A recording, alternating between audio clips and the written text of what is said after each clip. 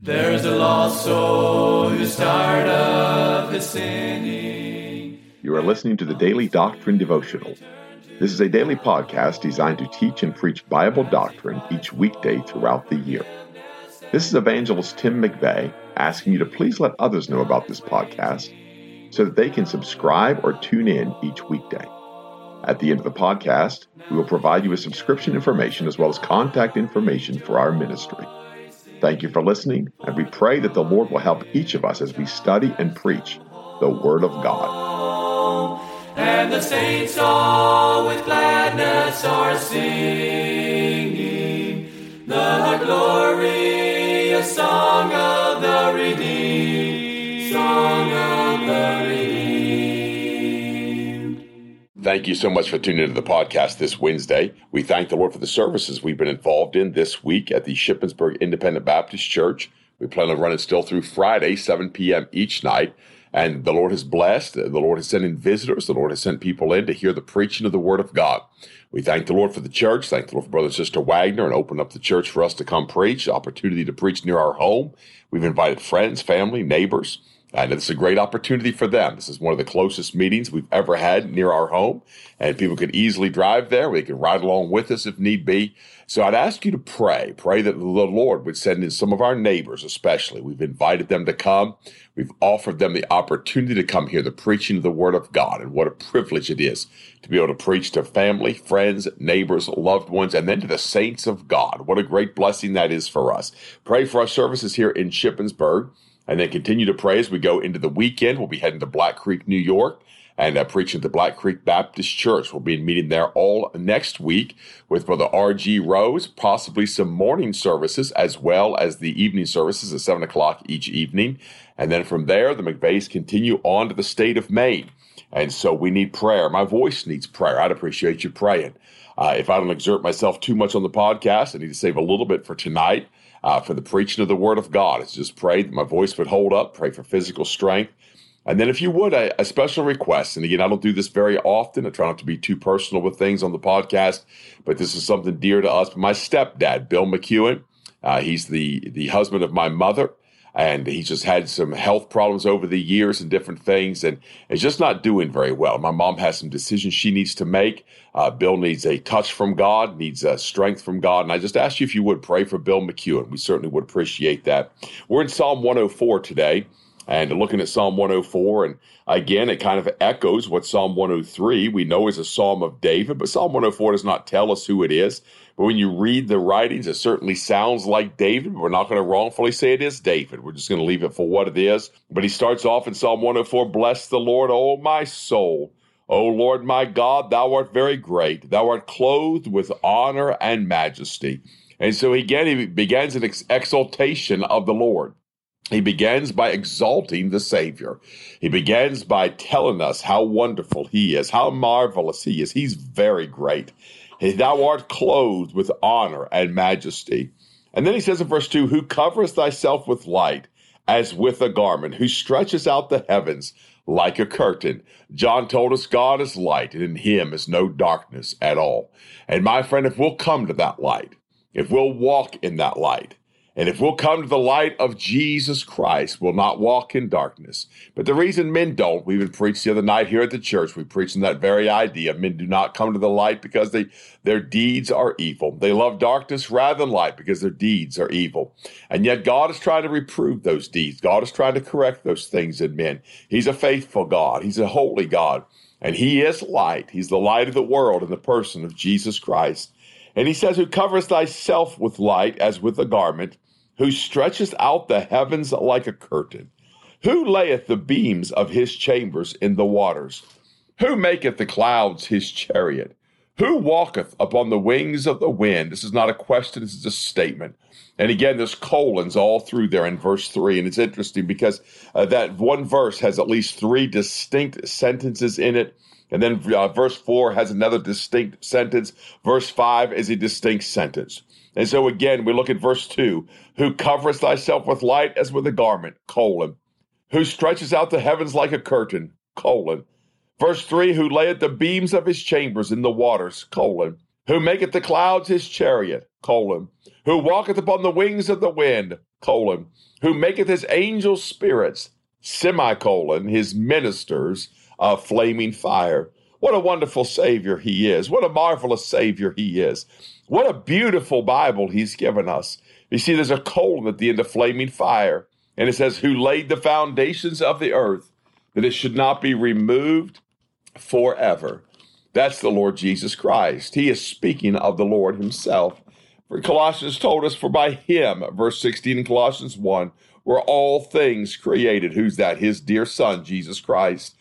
For by him were all things created that are in heaven, that are in earth, visible and invisible, whether it be thrones or dominions or principalities or powers. All things were created by him and for him, and he is before all things, and by him all things consist. That's the Lord Jesus Christ. He is the great creator. He is the great I am of Scripture. And so we see the marvelous workings of God. We see that he has taken the mountains. He's taken the seas. He's taken all of creation. It's his own. It belongs to him. He'll do as he will with it. We know that sin is martyred. We know that sin has caused it to groan. It's awaiting its own redemption one day. And by the way, there will be a redemption for this world. There will be a redemption for this earth. There will be a redemption for this creation. Glory be to God. And he goes on, he says that then go up by the mountains. They go down by the valleys unto the place which thou hast founded for them. What is he speaking of? Well, he's speaking of the waters that stood above the mountains. For he said in verse 6, thou coverest it with the deep as with a garment. The waters stood above the mountains. That's the earth in the water, out of the water. He tells us that. At thy rebuke they fled. At the voice of thy thunder they hasted away. At the voice of the Lord himself, we see that God separated these things. In verse 9 of Genesis 1, and God said, let the waters under the heaven be gathered together into one place, and let the dry land appear. And it was so. And God called the dry land earth, and the gathering together of the waters called he seas. And God saw that it was good. That is the place where the Lord said, the waters stood above the mountains. At thy rebuke they fled. At the voice of thy thunder they hasted away. Then go up by the mountains. They go down by the valleys unto the place which thou hast founded for them. That's the Lord. That's his working. He set a water course for them. He said in verse 9, thou hast set a bound that they may not pass over, that they turn not again to cover the earth. Job said on this wise in Job 38, and I read a couple of verses here in Job, but of that same matter, he said, who hath divided a water course for the overflowing of waters? That's Job 38:25. Or a way for the lightning of thunder, to cause it to rain on the earth where no man is, on the wilderness wherein is no man, to satisfy the desolate and waste ground, and to cause the bud of the tender herb to spring forth. So we know that the Lord divided the water course for the overflowing of waters. God caused a way for the lightning and for the thunder. The psalmist said on this wise, he said, thou hast set a bound they may not pass over. That's the waters. He set a bound for these waters. He established the water course. He put the rivers in their beds. He put the creeks and the streams amongst the rocks. He set their way that they turn not again to cover the earth. The Lord controls the water. The Lord controls the floods. Boy, people today talk about the melting of the polar ice caps, and what a joke that is. That man would even have that power to melt the ice caps. That man could even devise such a scheme to melt the polar ice. And they show how much it's receding and how much it's melted. And yet, if you look at the numbers, California ought to be flooded and Iceland ought to be underwater and the coast of the United States ought to be experiencing flooding every day. But the polar ice caps are not melting as they say. God controls the water course. God established the water course. And he did that to send rain upon the earth. He did that he might rain in a desolate land, that the herb or the tender herb would spring forth. He said in verse 10, he sendeth the springs into the valleys, which run among the hills. So he established a water course. He set a bound for the waters, they may not pass over, that they turn not again to cover the earth. Then he sendeth the springs into the valleys, which run among the hills. They give drink to every beast of the field. The wild asses quench their thirst. God is merciful. God is kind. God reveals himself through these things. He's established these water courses. He's put the streams up in the mountains, and the wild asses can go and they can drink and be satisfied. And God sends that water where he will, and God sends that water how he will. By them shall the fowls of the heaven have their habitation, which sing among the branches. Why? Because he sends that water upon the earth. That tender herb springs forth. It rises up and becomes a great tree. He watereth the hills from his chamber, in verse 13.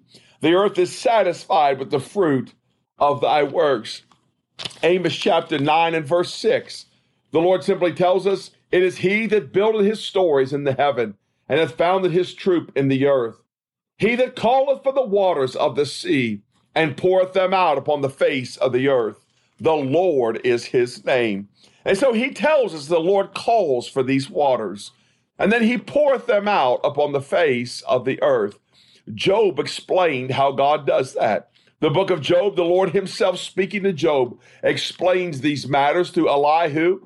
And he says on this wise, in verse 26 of Job 36, behold, God is great, and we know him not. Neither can the number of his years be searched out. For he maketh small the drops of water. They pour down rain according to the vapor thereof, which the clouds do drop and distill upon man abundantly. So what takes place? God calls the waters out of the seas. And when God calls the waters out of the seas, then God calls it to rain upon that desolate land. He's established that water course. He said in Psalm 135 and 7, he causeth the vapors to ascend from the ends of the earth. He maketh lightnings for the rain. He bringeth the wind out of his treasuries. That's the Lord. That's the Lord of hosts. That's Jesus Christ, our Creator. So again, he makes small the drops thereof, according to the vapor thereof. Scientific law explains much of that, and I believe it's right in how it explains it. There are a couple of laws in play. One is the law of condensation. That's when a warm particle of air containing a bit of moisture comes in contact with a cold surface. It releases that vapor. That's what we call distillation. That distillation, that vapor is then released. It's why on a hot summer day, if you have a nice glass of ice water, eventually the humidity in the air is going to be released onto the outside of that glass. It's not that the glass is leaking, but no, it's the law of condensation. And then there's that law of evaporation. God calls those waters out of the sea. How does that happen? It evaporates. When that warm air comes across the surface of the sea, that warm air ascends into the heavens. It is there that it forms the clouds. It's there that drop by drop, those little particles of water join together to form the vapor thereof.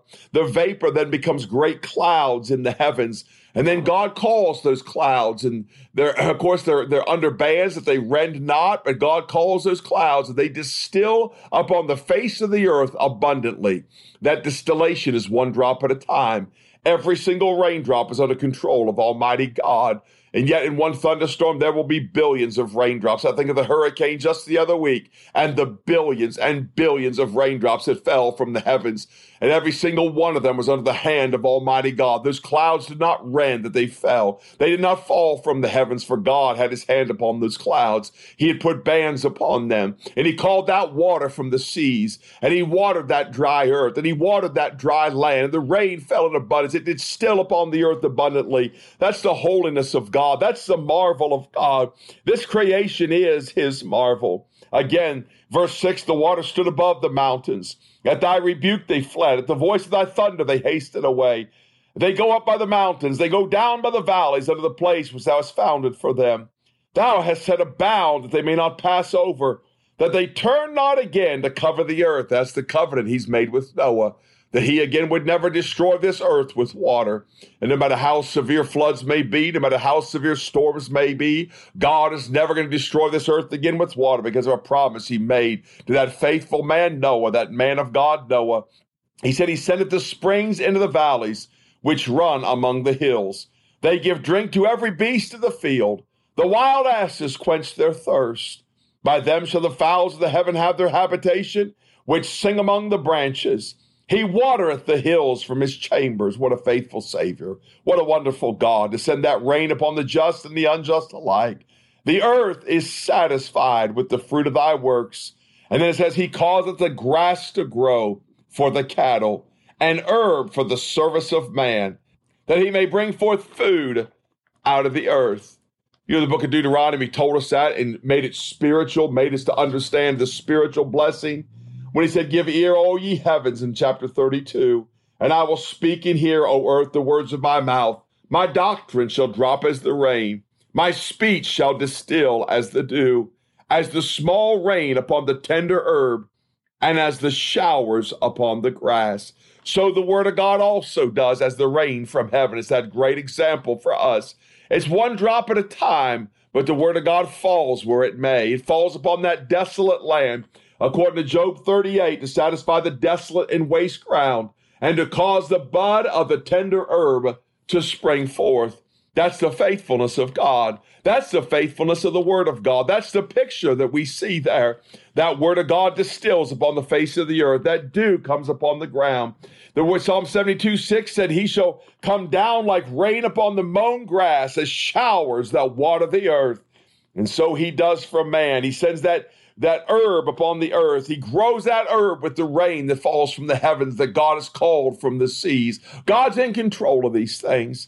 And my friend, we see the faithfulness of God. We see the faithfulness of our Creator. We see the holiness of God, that God would consider man and all of his wickedness and all of his plight and his sin and his calamity and the destruction of himself. Yet God would be merciful to send him the rain that he might have herb to eat. He might have herbs for the service of man, that he may bring forth food out of the earth. And God has still sustained us with that food. God is still bringing that food out of the earth to sustain his creation. That's the marvelous working of our Savior, Jesus Christ. Bless his holy name. That's how the psalmist started this psalm. Bless the Lord, O my soul. O Lord, my God, thou art very great. Thou art clothed with honor and majesty. I pray as we've feebly done our best to try to examine this psalm, that you would see the greatness of Almighty God, that you would see the wonderful working of God through the Word of God. Pray for us. We'll see you tomorrow, Lord willing, on the podcast.